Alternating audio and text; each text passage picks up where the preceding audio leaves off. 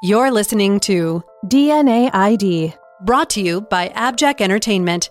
Be sure to check out some of the other great true crime podcasts from this network, including The Murder in My Family, Missing Persons, Beyond Bizarre True Crime, Zodiac Speaking, Scene of the Crime, and 3 Men and a Mystery. All of these podcasts are available for you to binge on right now, wherever you listen to podcasts. Subscribe where you're listening to this podcast so you don't miss an episode.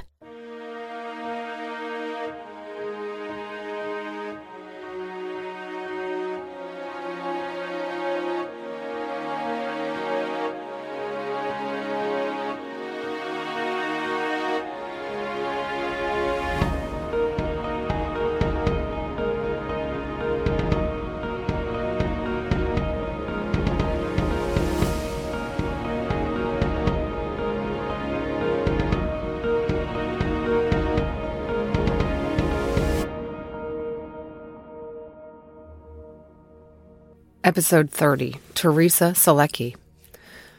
It was 1984. 29-year-old Teresa Solecki had just returned from a quick girls' trip to Mexico with her girlfriend Patty a day or so earlier.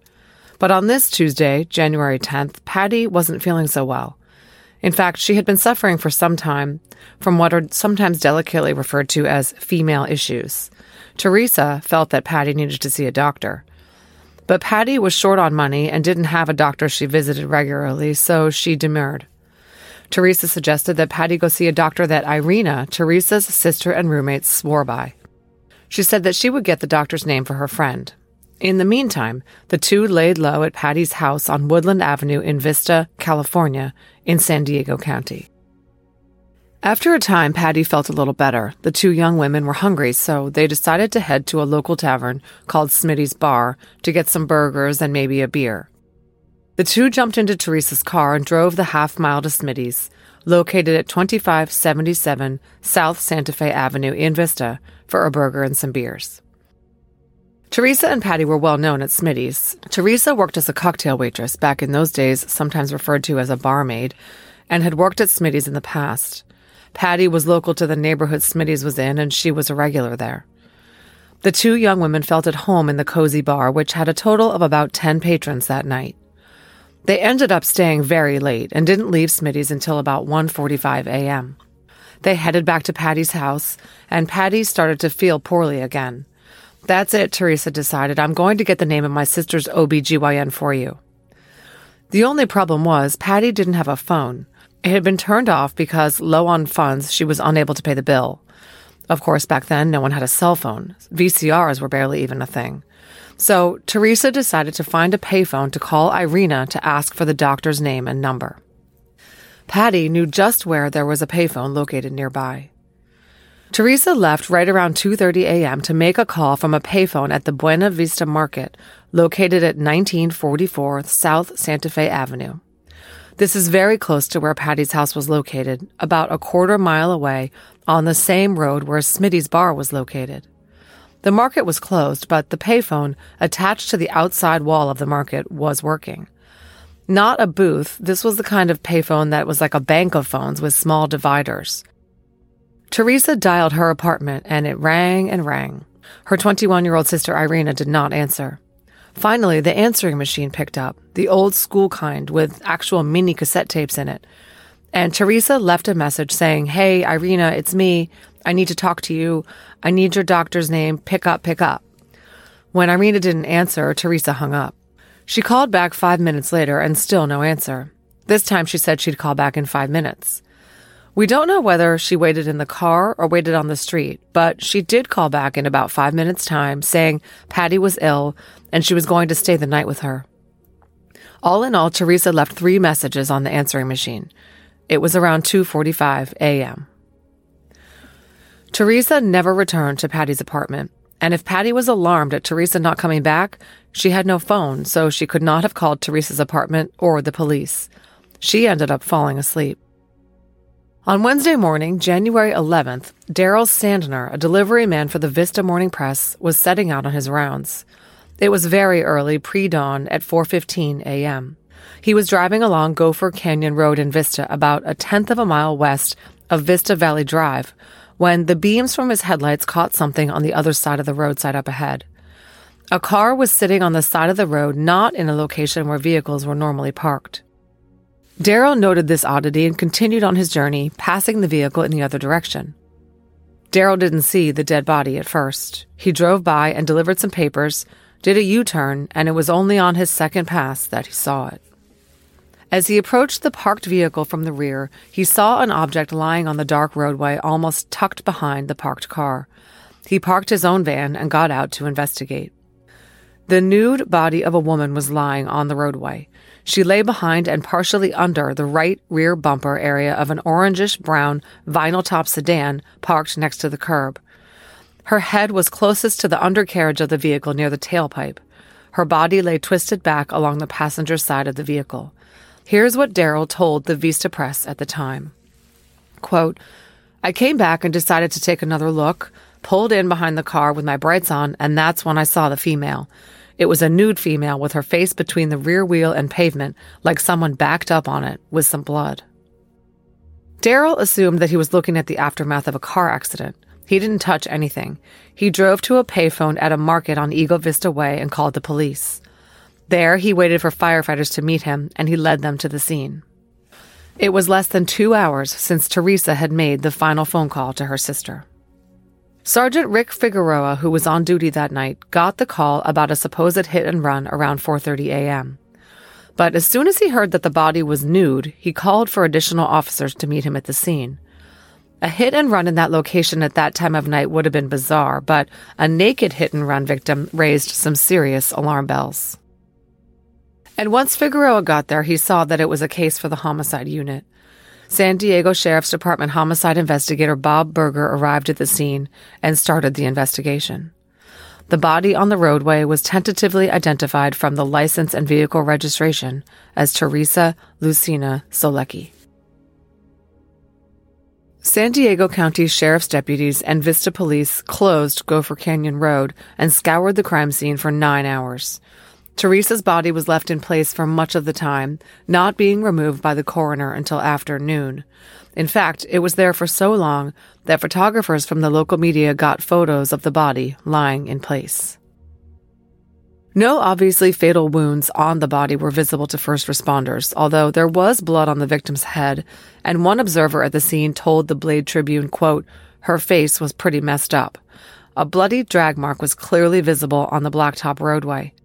It seemed to indicate that Teresa was dragged maybe 2 feet from further behind the car to where she was found tucked in behind its rear bumper and lying along the right side of the vehicle. Deputy Coroner Robert Grubb said, quote, "There were lots of abrasions and bruises, but we won't know the cause of death until after the autopsy."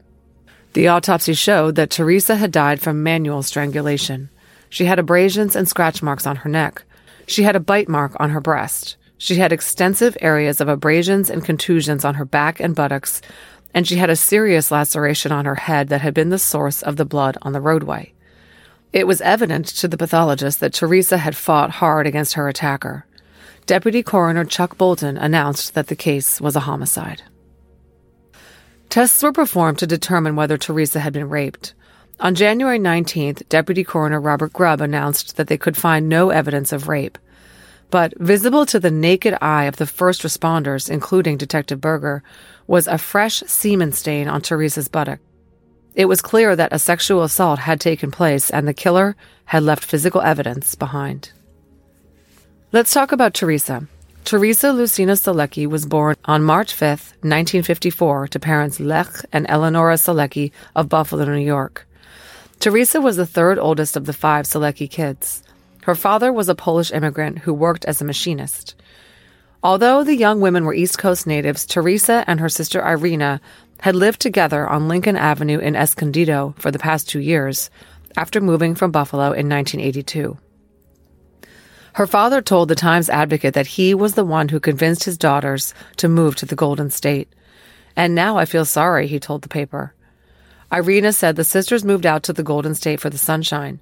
She said, quote, "We didn't want to move to San Diego because we didn't want to move into a big city with a lot of crime.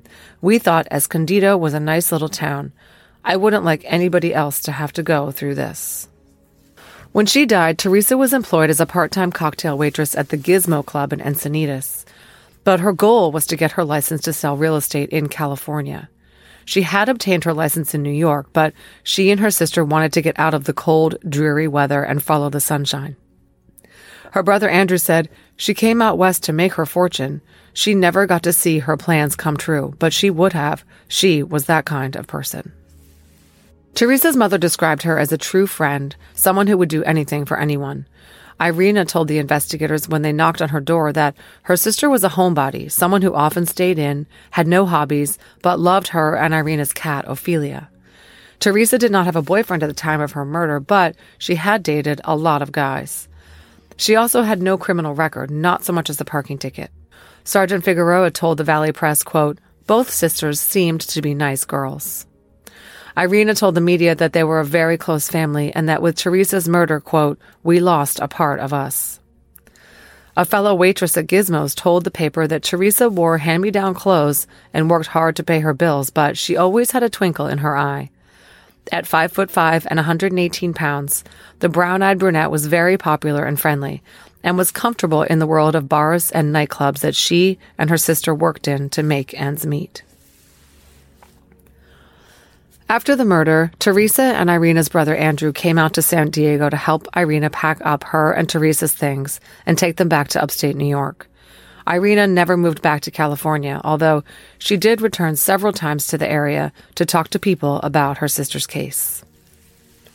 Back to the scene of the crime. Teresa was found on Gopher Canyon Road, about 10 miles from the market from which she had called her sister at the payphone.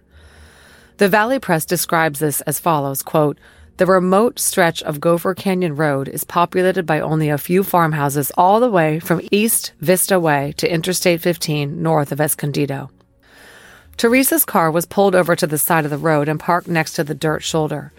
Abutting the other side of the shoulder was a concrete sidewalk, and on the other side of the sidewalk was a sloping hillside that led down to a verdant fairway on the Vista Valley Country Club golf course. Hardly a homicide hotbed. The winding, isolated two-lane road was a totally random-seeming place to leave a car and victim. If the killer had been a little more of a planner, he would have put Teresa in the trunk, driven the car to a populated location like a shopping mall or airport, and left it in the busy parking lot. Who knows when the vehicle and she would have been found. But I guess this spot worked out for the killer because police were not able to find him for decades. So what happened here, and how did Teresa and her car get to the Gopher Canyon Road location? There's a lot we don't know. Teresa's car, a 1972 Mercury Cougar, license plate 491EBV, was parked along the shoulder on the side of the road abutting the golf course. There were signs of a struggle, said San Diego Sheriff's Department spokesperson Lieutenant Jan Stouffer. She was referring to the drag marks that showed that a bleeding Teresa had been dragged along the pavement to where she lay. Detective Troy Dugal, the San Diego Sheriff's Department cold case unit detective who closed this case, and whom I spoke with extensively, told me that investigators came to believe that Teresa was assaulted outside the car and then she was moved, either already dead or dying. The drag marks showed that Teresa's killer slid her from a spot where she was more visible from the roadway to one where she was more hidden under the rear of the car. It's believed that he was hoping to put off Teresa being discovered. As I said, my question was, why on earth didn't he leave her inside the car, where she wouldn't be visible at all to passers-by? And the answer was, speculates Detective Dugal, that the killer got spooked and had to flee before he could tidy up. Here's what happened. Teresa was found nude and barefoot. Her shoes were located by crime scene investigators down the embankment, on the slope leading from the road down to the golf course below, in about 6 inches deep brush. But this is incredibly creepy. When Daryl, the Vista Press delivery man who found her, first parked and walked tentatively up to the dead woman lying on the ground, he also saw the pair of women's brown closed-toe wedge sandals with ankle straps. They were lying right next to the body near the dead woman's head. Daryl said, quote, "There were some shoes just on the other side of the body off the road's south side of the body." When Daryl arrived back on the scene, returning with the firefighters to the location of what he thought was an accident, the shoes were gone from that spot. They were found down the hill. Daryl told the Vista Press, quote, In that span of time, someone had taken her shoes and thrown them down an embankment. Police told me the murderer probably watched me come out and look at the body. It seemed that the murderer had been there the whole time, shrinking into the shadows as Daryl got out of his car and examined Teresa's body on the ground. When Daryl drove off to find a phone, the killer panicked, threw the shoes down the hill, and ran off. And investigators could see exactly in what direction he had run. Sergeant Rick Figueroa said, quote, "We got more evidence vital to the case a short distance away." He was talking about Teresa's shoes that were thrown down the hill, which told them that the killer had been there watching as Daryl approached. But he was also talking about 2 sets of footprints that detectives observed at the scene. The night when Teresa was killed was cold, by San Diego standards anyway, and very foggy. Dawn saw everything covered in dew, the droplets glistening when the sun came up and then evaporating quickly. On the dirt shoulder next to Teresa's car were visible 2 distinct sets of footprints, one barefoot and one larger wearing shoes. Teresa was found barefoot, so it was believed that the bare footprints were hers, and they told detectives something important. At some point, Teresa had been alive and standing up on the shoulder of the road, wearing no shoes. The shawed set of footprints was equally telling. The prints, believed to be the suspect's, left tracks that showed he ran across the street and disappeared into the shrubbery on the other side of the road. They were headed in the direction of the market where Teresa had been just a couple of hours earlier. Teresa was last seen wearing designer jeans, a long-sleeved striped tan blue and lavender blouse, a white sweater vest with fleece lining, white socks, and the sandals that were found chucked down the hill. The rest of her clothing and her purse were not found in the car or next to her body. They were found across the street, dumped on the ground in a pile. The pile was along the path taken by the footprints left by the suspect crossing the road. For some reason, and it's anyone's guess why, he had gathered all Teresa's clothing and purse and taken off carrying them before dropping them on the side of the road. There was no sign that robbery was the motive for this crime. Teresa's purse was still intact and still contained her wallet, but a semen stain was found on her white fleece sweater vest. It looked as though either Teresa or the suspect had used it to clean up after the sexual assault went down. Investigators found the keys to the car way down on the golf course. No one knows who was driving the car that night or how it got from the market in Vista to Gopher Canyon Road. The route was not on Teresa's way home to her apartment at Encinitas, and was nowhere near Patty's Place or the Buena Vista Market either. Since Teresa was not familiar with the Vista area, detectives surmised that she had been forcibly brought to the location where she was found. Investigators towed and processed the car that was registered to Teresa. The process told them virtually nothing. No helpful fingerprints were found in the car, no blood was in the car, nothing was in disarray. There were no visible tire marks on the roadway that indicated a battle for the wheel or any kind of sudden movement. The positions of the seats gave nothing away. The Mercury sat mute, unable to relate any helpful hints about what had happened to its owner. It was a mystery. Even after spending 9 hours on the scene the first day, investigators returned the next day, performing a grid search on the road, the golf course, and surrounding areas looking for any clues. They canvassed the neighborhood and talked to people about whether they had seen or heard anything that night. Nothing helpful came from this part of the investigation. As I mentioned, Teresa was identified from her license in her wallet, but it took investigators until late in the evening to figure out where Teresa actually lived, because the address on the vehicle registration was only a P.O. box. We don't know whether Teresa's sister Irina was frantically looking for her, or rather assumed that her sister had stayed with her friend and would be home when she got home. It seems likely that Irina either got a phone message or a calling card that she needed to call authorities. Records reflect that at 2:30 a.m. on the 12th, the day after Teresa was found, Irina called the coroner's office and was put in touch with Detective Berger. Berger went to her apartment and met with Irina. She told him about the messages her sister had left on the answering machine. Detective Berger was able to listen to the messages and actually collected the tapes, which are still in evidence to this day, an eerie auditory piece of Teresa that is still in existence. Irina told detectives that Teresa had last been heard from in the messages on the answering machine the night before. Irina, who also worked as a waitress, had been asleep when her sister called. One of Teresa's messages said that she was staying at Patty's house in Vista and that she could be reached at the payphone at the Buena Vista Market on South Santa Fe Avenue. Her last call was well after 2:30 a.m. We don't know whether Teresa sat in her car or loitered by the phone in case Irina called her back, but it seems likely that whichever was the case, someone was watching her. After talking to Irina, detectives tracked down Patty. She told them the whole story about why Teresa had been at the payphone that night. I would imagine that Patty, irrationally, felt very guilty. If her phone had only been in working order, Teresa would be alive. Next, detectives stopped in at Smitty's bar, the place where Teresa and Patty had gone on the night Teresa was killed. The female bartender was very helpful.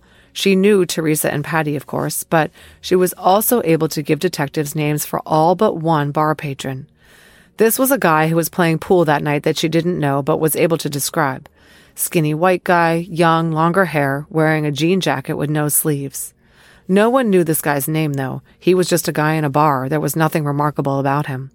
No one had paid Teresa any special attention that night, and detectives had plenty of other persons of interest to work with. Irina told detectives that on the last night she saw her sister before Teresa went to Patty's place, Teresa and Irina had been sitting at the kitchen table talking. Teresa told her sister that she was going to quit her waitressing job. She didn't want to, she needed the money, but her manager would not leave her alone. He was fixated on her, Irina said, and had been harassing Teresa for months to date him. Irina told the Times Advocate, quote, "He was obsessed with her. 2 weeks earlier, she called me in panic because he attacked her. She locked herself in the car." Bingo. This, of course, is the kind of lead cops investigating a murder are hoping for. It gave them a place to start. The manager has never been named publicly, so I am just going to refer to him as the manager. And he remained on the suspect list for years and years. It's not clear whether he actually attacked Teresa or whether Irina was exaggerating, but it was clear to everyone whom Teresa worked with that the guy was aggressively pursuing her and she was not interested in reciprocating. Now, it has to be said that Teresa had dated this guy, the manager, but for her, it was a casual thing. For him, not so much. He wanted more. And when she rejected him, multiple witnesses told investigators he was angry. He quickly rose to the top of the list. The manager did have an alibi that, in theory, excluded him from being Teresa's killer, but he was such a good suspect that he stayed on the list for years. And Teresa, investigators discovered, had quite a long list of paramours. In fact, she had had physical relationships with a number of men, some of whom were ex-boyfriends and some of whom were casual flings. Investigating them all made for a lot of legwork. But other than the manager, no one stood out or raised investigators' eyebrows. A week into the investigation, investigators were already frustrated with the lack of progress. They had made a request to the public to come forward with any information on Teresa's murder. Homicide Sergeant Rick Figueroa said, quote, "We got a couple of calls, but nothing we could hang our hat on." One of those calls was from a man who had something interesting to say, but it petered out. The caller told police that he had seen the stories on the news about the dead woman in Vista, and it triggered a memory. He had picked up a male hitchhiker on the night Teresa had died. This was from a location that wasn't that close to the crime scene, but was the right time of day, around dawn. He had dropped the guy off at an intersection in Vista, but not at any specific address where they could track him. What was interesting about this tip was the driver recalled that the hitchhiker was wearing a sleeveless Levi's jean jacket. This brought to mind the guy in Smitty's that night who was unknown to the bartender. But, of course, it was the 80s. Everyone was cutting up their clothes, flash dance style. The witness came in and worked with a police sketch artist on a composite drawing of the hitchhiker who could have been the guy in the bar. But without a name for either man, the lead fizzled out.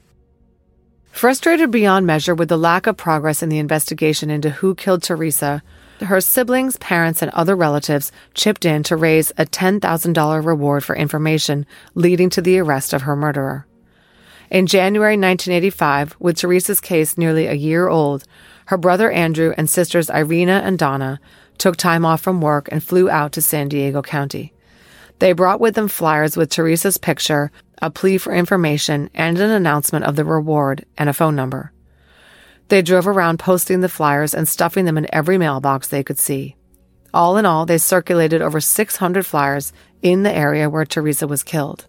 They also searched out all the media in the area, newspapers, TV, radio stations, to seek coverage of their sister's case. Teresa's brother Andrew spoke to the LA Times in 1985 saying, quote, "It's been a year now and we haven't gotten anybody under lock and key, so us brothers and sisters and mom and dad decided to put together the reward and find out who killed our sister. People tend not to get involved. Maybe with some compensation they will help. We need to get that phone call. We don't consider her gone just yet." Andrew also told the Weekly World News, quote, "Teresa was a very strong person, the last kind of person you'd expect to get murdered. She always looked after everyone in our family. Now we are going to look after her. We all know this is a long shot, but we just can't let this thing die. We don't know what else to do other than the reward." Andrew also said of the killer, "This is a very sick person, someone who should be behind bars." Even after 1 year and with Teresa buried in the family plot outside Buffalo, Andrew persisted in referring to his slain sister in the present tense. Irina, who lived with Teresa, echoed her brother's sentiments, saying to the morning press, quote, "She was the boss of the family. She took care of the younger and older. She was a strong person. She was the least likely something like this would happen to. But, as we all know, it did. Unfortunately, someone else was even stronger than Teresa." As a direct result of the family's efforts, the San Diego County Sheriff's Office received scores of phone calls with tips, according to Homicide Sergeant Rick Figueroa, who at the time called the case solvable. He said to the Times-Advocate, quote, "There's no such thing as the perfect crime. But it seems to me that a crime can be perfect for its time. In the vast majority of the cases I've covered, the crime was near perfect because of a lack of witnesses or evidence that led to the killer. Only time and the development of new methods of forensic analysis and DNA comparison techniques would solve them." So as I said, Teresa's case fairly quickly went cold. A homicide detective in the sheriff's department told the Times-Advocate in 1990, quote, "Sometimes you do everything you can, and then you just have to let it sit until something new turns up." Teresa's father, quoted in the Times-Advocate in 1990, said, quote, "I don't give up. I think that sooner or later I will catch up with the person who did this." He went on a personal mission to find his daughter's killer. But just like the more experienced detectives before him, he failed. Her mother, Eleonora, still visibly distraught after 6 years, told the paper, "I'd be relieved to find the person who did it. Relieved just thinking somebody got what they deserved for taking another life. I wouldn't have to wonder anymore who it could be. I'm glad they found her body. That way we can have her here with us. She's with us and we can go visit her in the cemetery." The Soleckis contacted local media in North County in early 1990, announcing that they were withdrawing the reward as of May 1st. Their hopes were that announcing that the reward was being withdrawn would motivate someone to finally come forward to claim it before it was too late. It didn't happen. One of the reasons this case went cold was the dearth of viable suspects. We've talked about Teresa's manager and how he stayed on the list for years. More on him shortly. But there were no others who really stood out. Police checked into all the men Teresa had a history with, whether formally or casually. They checked out the men at Smitty's that night whose names they had obtained. They looked at Daryl, the man who had found her. He was found to have been on his regular route that day. The location where he found Teresa was one where it was common for him to be driving at that time of day, and he had his own vehicle, so he could not have driven with her to the spot where she was found. Investigators were very thorough, according to Detective Dugal. Everyone they looked at had an alibi, no reason to kill Teresa, or both. There was a serial killer operating in the San Diego area in the mid-1980s, Robert Elliott Porter, who almost looked like a good suspect. He picked up petite female hitchhikers, drove them to remote locations, and sexually assaulted and strangled them. But Porter preyed on sex workers in the city, generally picking them up on El Cajon Boulevard in downtown San Diego, and it was not felt that there were any similarities to Teresa's murder. They also focused on a man named Joseph Mrazek. Mrazek worked at the same bar where Teresa worked, and the investigators got his name from the manager, the one who was super interested in Teresa. This was because he had learned that Mrazek was wanted for an unrelated murder in the San Diego area. This seemed like a good lead. A man who was believed to have committed another murder just happened to know and work with Teresa. Investigators interviewed Mrazek a number of times, but he denied being involved. He remained on the persons of interest list for years, but was eventually forensically eliminated. Investigators over the years also spoke with some killers incarcerated in California like Randy Kraft and others, but they came up empty. In 1991, a task force comprising investigators from the Sheriff's Department and San Diego Police Department was established to look at the 7-year-old Solecki case afresh. They literally started over, re-interviewing everyone and trying to cross some of the men in Teresa's life off their persons of interest list. Detectives were so thorough, Detective Dugal told me, that they went down a whole bunch of investigative avenues that were very, very tangential, real stretches. One of these was they looked back at the case file and found the guy who had called in the tip about the hitchhiker. Detectives took the sketch he had made and went to the intersection where he had dropped off the hitchhiker and started asking around. This was at the intersection of Waxwing and Moa Drives in Vista, about 6 miles away from Gopher Canyon Road and 5 miles away from Smitty's Bar. And someone pointed them in the direction of a house that back in 1984 was a known drug house. Sure enough, the guy who had lived there back then was still there.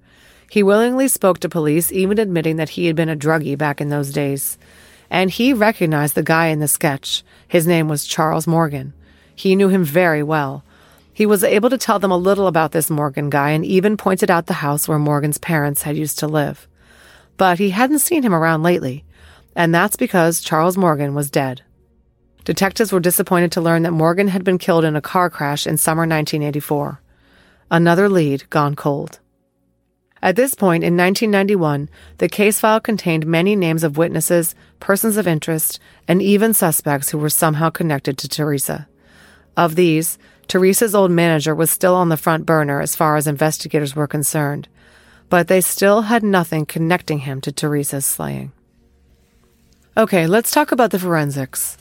In 1991, testing was conducted on the semen stain on Teresa's body, which had been maintained in evidence and was still viable.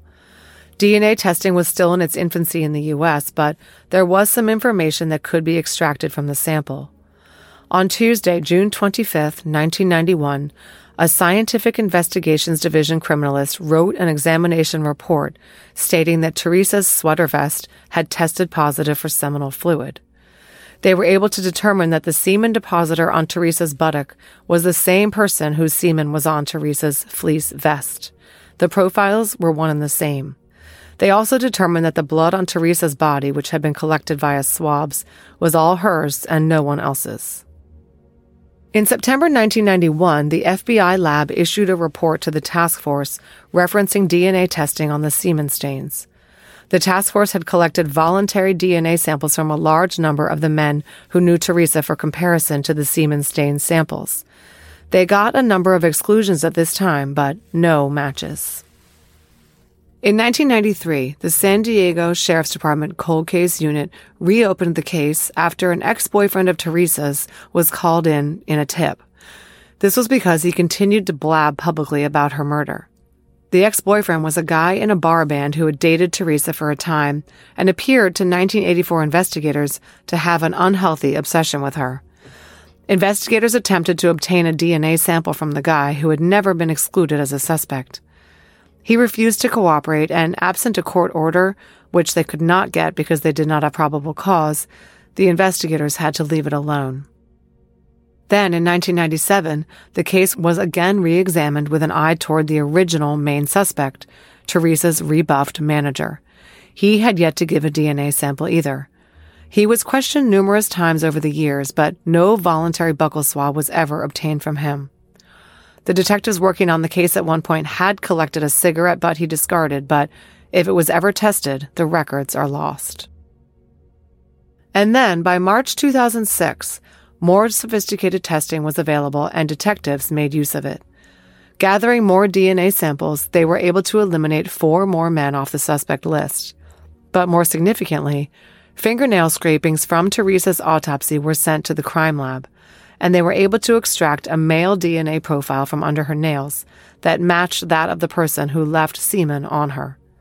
Whoever had sexually assaulted Teresa had been severely scratched by her, and logic dictated that this person was her killer. They now had 3 identical profiles from 3 different sources within the physical evidence. They had a strong case for first-degree murder if they could catch the suspect. In April 2009, the male suspect's DNA was entered into CODIS and the case details were loaded into VICAP. Nothing came up, and there the case sat for 10 years. In 2019, the San Diego Sheriff's Department had a number of cold cases with DNA that were sitting on the shelf, dead as a doornail. Detective Dugal knew about forensic genealogy and that it had helped catch the Golden State Killer the year before. He wondered if they couldn't use the same methodology in-house to progress some of the cold cases. After getting approval, they decided to start with the Solecki case.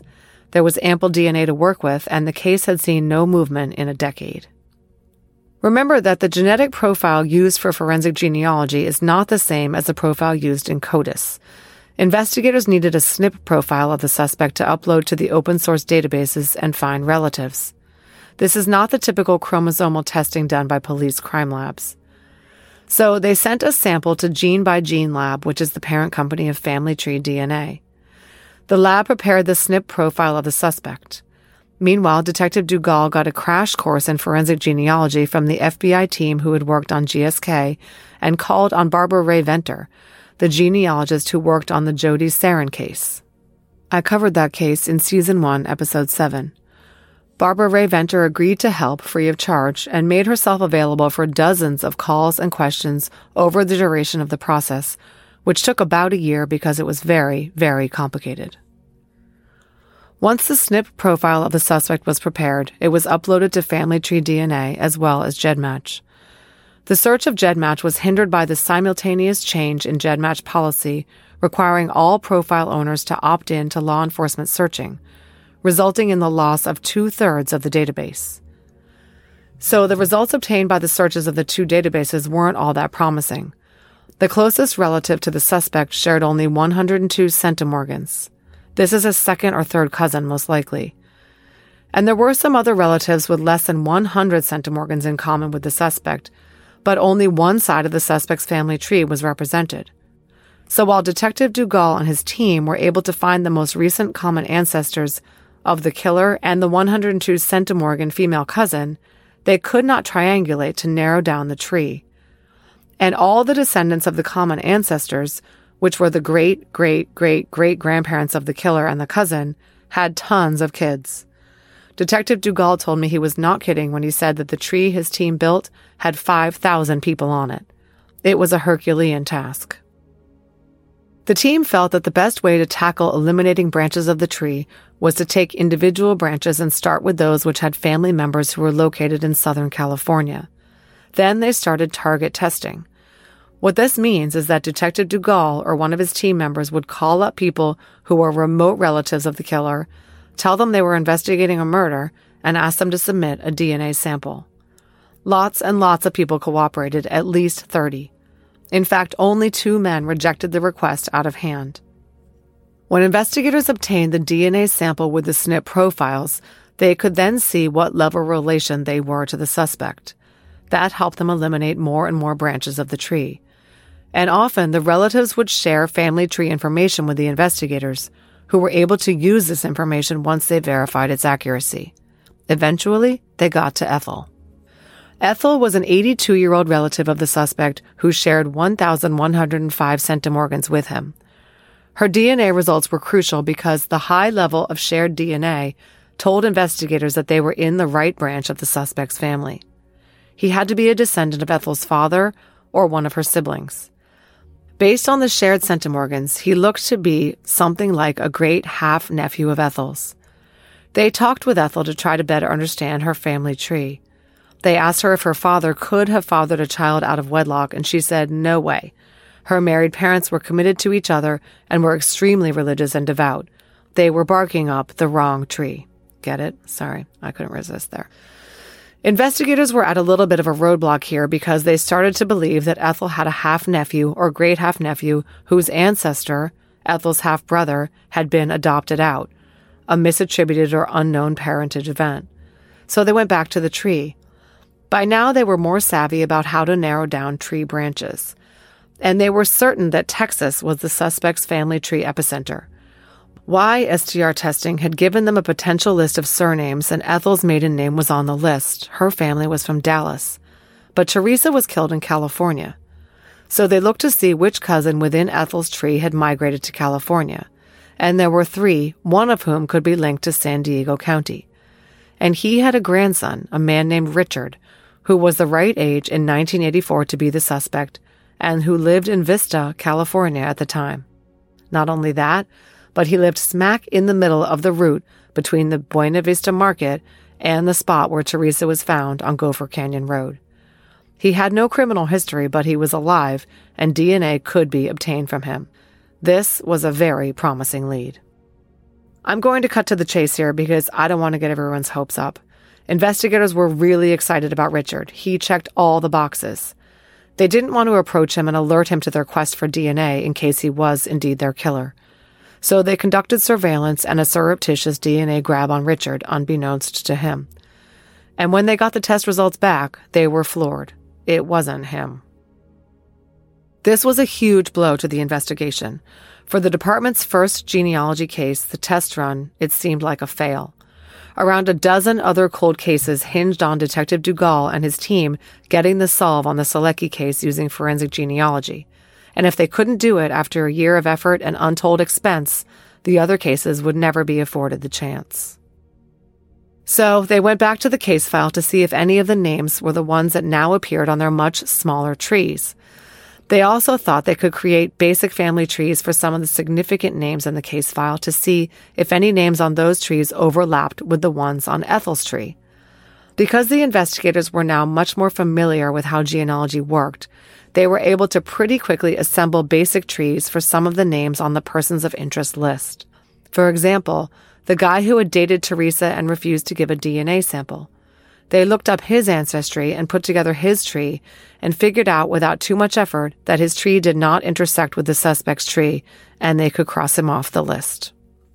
And then Jeff Vandersip, the senior crime and intelligence analyst for the San Diego Sheriff's Department Cold Case Homicide Unit, came across the name of the hitchhiker in the file. Remember that a witness had called in a tip right after the murder, reporting that he had driven a guy that night.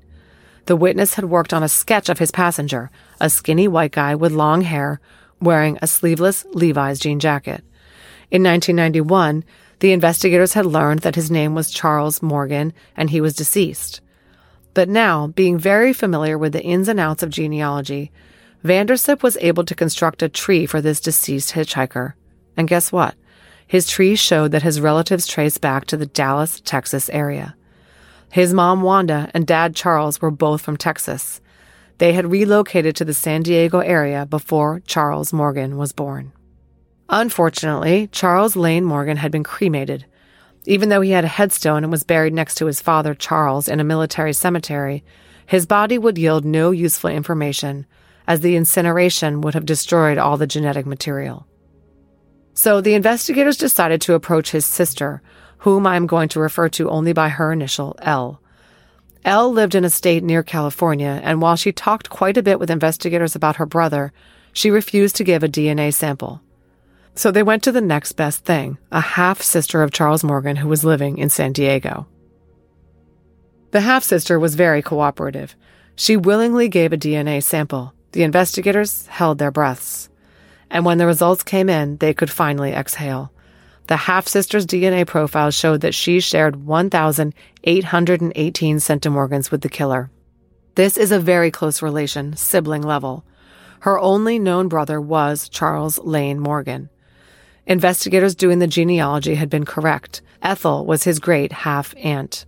Her father had a son out of wedlock who was adopted into the Morgan family and was Charles Morgan's grandfather. Ethel's family never knew. So the results of the testing gave the investigators a very high level of certainty that Charles Lane Morgan was their killer. But they wanted more. The investigators turned to circumstantial evidence to satisfy themselves that Charles Lane Morgan was indeed the killer of Teresa Solecki. After all, he could have had an unknown sibling who could have been the killer. But all signs pointed to him.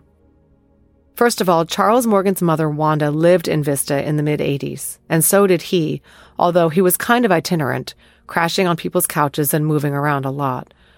One of his crash pads was with a buddy who lived on Little Gopher Canyon Road, right near where Teresa had been killed.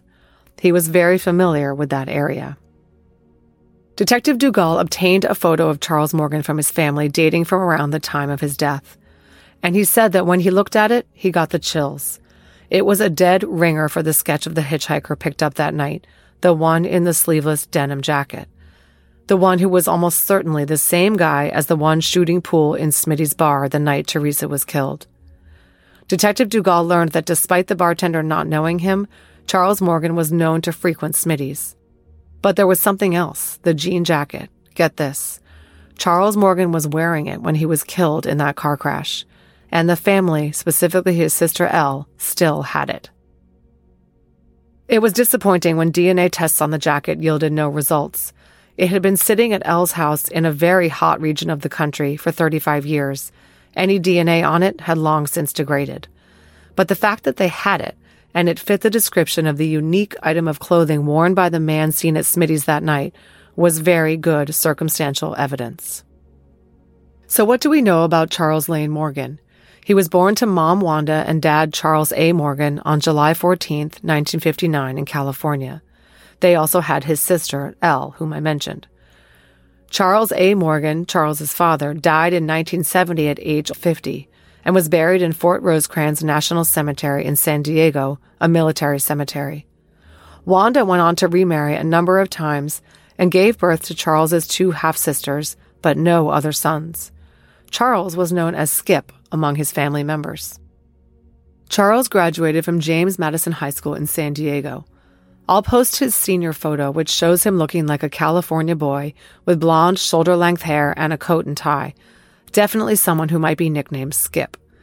Detective Dugall tells me that by the time he died 6 years later, Charles had deteriorated significantly. At that time, he was working in Fallbrook as a carnival worker. And he didn't look like a nice SoCal surfer dude anymore either. Photos of Charles toward the end provided by his family showed that he had what Detective Dugall called tweaker face, that kind of pinched, drawn, blotchy, and unhealthy look that meth addicts have.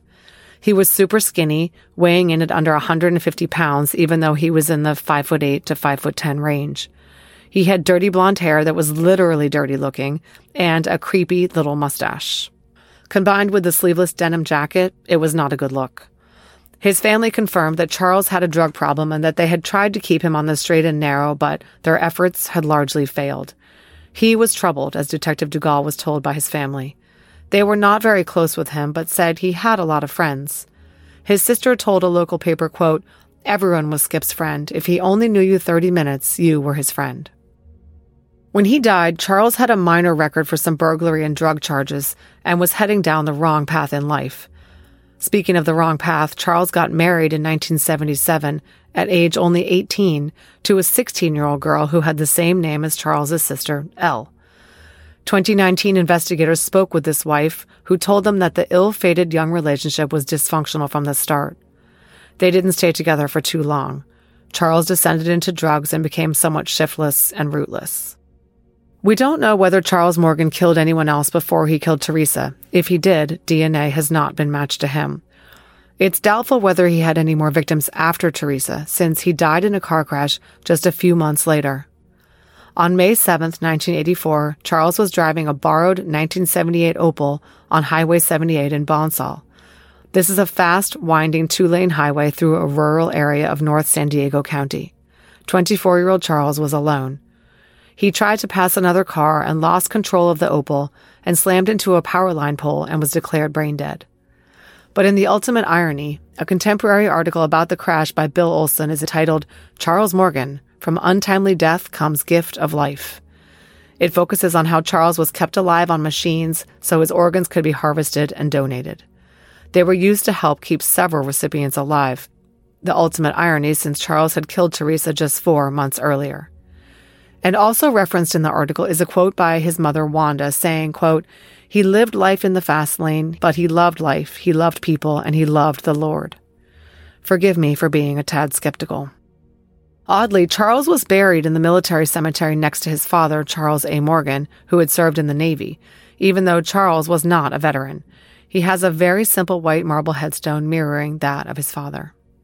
Charles Morgan's sister Elle told the investigators that her brother was a pretty bad guy. He wasn't a major criminal, but she acknowledged that he had had run-ins with the law, a drug record, and so on. She had no reason to believe that he was capable of murder, though. It's understandable that she didn't want to know and resisted giving her own DNA out of concern with tainting her family name. But Detective Dugal and his team feel that with the proven sibling relationship that they do have, and all the circumstantial evidence they have linking Charles Morgan to the crime, they would have enough to convict him of Teresa's murder in a court of law. So let's talk about what likely happened on the night Teresa died. Almost all of this is speculative based on what we know of the events that evening and the crime scene. Only 2 people really know what went down, and they are both dead. We assume that the unidentified guy at the bar, whose description matched the sketch of the hitchhiker and who was wearing an identical jacket, was Charles Morgan. He was known to go to Smitty's, and one of the houses he crashed at often was walking distance from the bar. Detective Dugal theorizes that Charles saw Teresa at the bar that night. We have no idea whether they met or talked or anything. But late night, when the bar closed, last call was 2:15, and Charles was walking back to the house nearby where he was crashing, his route would have taken him right past the bank of payphones Teresa was using between 2:30 and 2:45-ish a.m. It was very dark on the street, but Teresa's car could have been running and her headlights on, illuminating the vulnerable young woman. We have no way of knowing how Teresa and Charles Morgan ended up in her car. We don't know who drove. It's possible that Morgan was looking for a ride. Hitchhiking in the 80s was totally normal. But it seems unlikely to me that Teresa would have picked up a hitchhiker at that time of night. She was only 1/4 mile away from Patty's house where she was staying. She wanted to get back to her friend who was ill. She would not have been interested in driving out of her way to accommodate a stranger asking her for a ride at close to 3 a.m. She certainly would not have driven him 10 miles to a totally unfamiliar area, Gopher Canyon Road. I think instead, something happened and Morgan ended up driving the car. Whether he grabbed her and forced her into the vehicle, or he jumped into the car as she was sitting there, I think she was abducted against her will.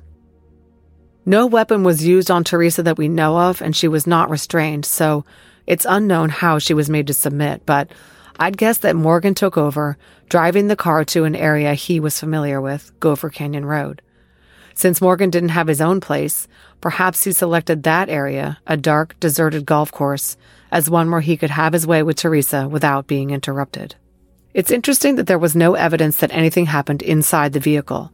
There was no blood inside the car. There was no blood on Teresa's clothes. Teresa's clothes, shoes, and purse were found outside the car, as was her body. My theory is that Morgan was driving, and perhaps he slowed down and Teresa jumped out the passenger side, kicked off her heels so she could run faster, and ran onto the golf course in the dark to get away. Morgan caught up with her, dropping the keys in the process, stripped her, assaulted her as she fought back, and strangled her. Or he could have parked the car and taken her forcibly onto the golf course, telling her to leave her shoes because of the overgrown slope. After he assaulted and strangled her, he dragged her back up to the car and retrieved her clothes and brought them back up as well. He had every intention of putting her and her personal items into the vehicle and absconding with the body and the evidence, but was slowed down by the fact that the car keys were on the dark fairway somewhere, and Morgan certainly did not have or did not want to use a flashlight. As he was weighing his options, he became alarmed when Daryl drove up and surveyed the scene. When he saw the headlights approaching, he hid behind a tree or down the embankment. Teresa lay there dead, her shoes next to her head and her clothes and purse nearby. When Daryl drove off, having seen the body, Morgan panicked, hurled the shoes down the hill, grabbed up the clothes and purse, and ran. When he realized he should head into the shrubbery instead of running along the roadway, he dropped the clothing and darted into the bushes. Detective Dugal observed that this guy was not necessarily thinking rationally. Perhaps he was high or otherwise impaired and his judgment was not rational. If his thought was that by taking the clothes, he could prevent Teresa from being identified, he forgot that the car, registered to her, would give away the secret as soon as the police ran the plates. So where did Morgan go when he ran from the scene? Remember, he had a buddy on Little Gopher Canyon Road who let Morgan use his couch on occasion. But Detective Dugal believes that night, Morgan wanted to distance himself from that area. The footprints that ran across the road show that the killer ran in the opposite direction from the house where he sometimes crashed. Instead, he likely traveled on foot for a time looking for a ride, eventually being picked up by the man who would later call in a tip and getting dropped off far from the crime scene. So we know how Charles Morgan's relatives received the news that he was a killer. What about Teresa's relatives? Well, Detective Dugal said that when they finally got the opportunity to tell the Solecki siblings, there were only 3 still alive and the parents were both deceased. They were thrilled and very emotional at the same time. The loss of Teresa had been devastating to the family, several members of which placed blame for her death. They must have assumed that the case would never be solved. Since none of them lived in the area anymore and so many years had passed, it must have seemed forgotten. But it wasn't, far from it. After 35 years, Teresa Solecki's case is closed thanks to forensic genealogy.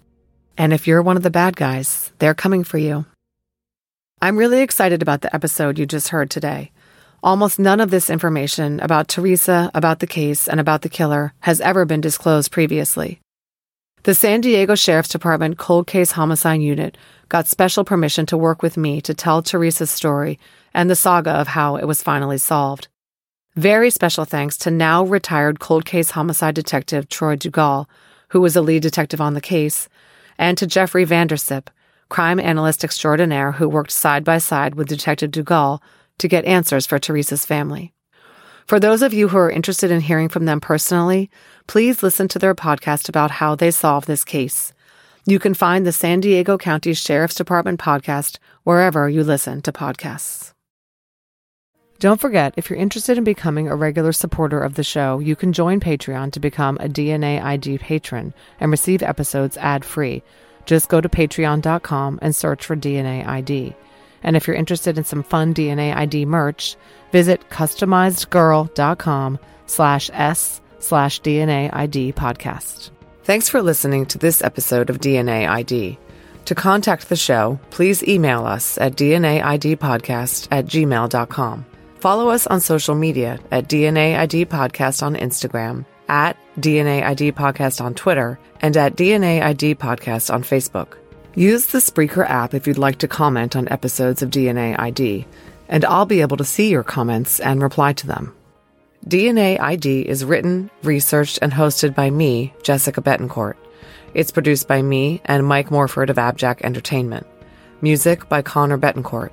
Check out our other collaborative podcasts, Scene of the Crime, Missing Persons, and Beyond Bizarre True Crime.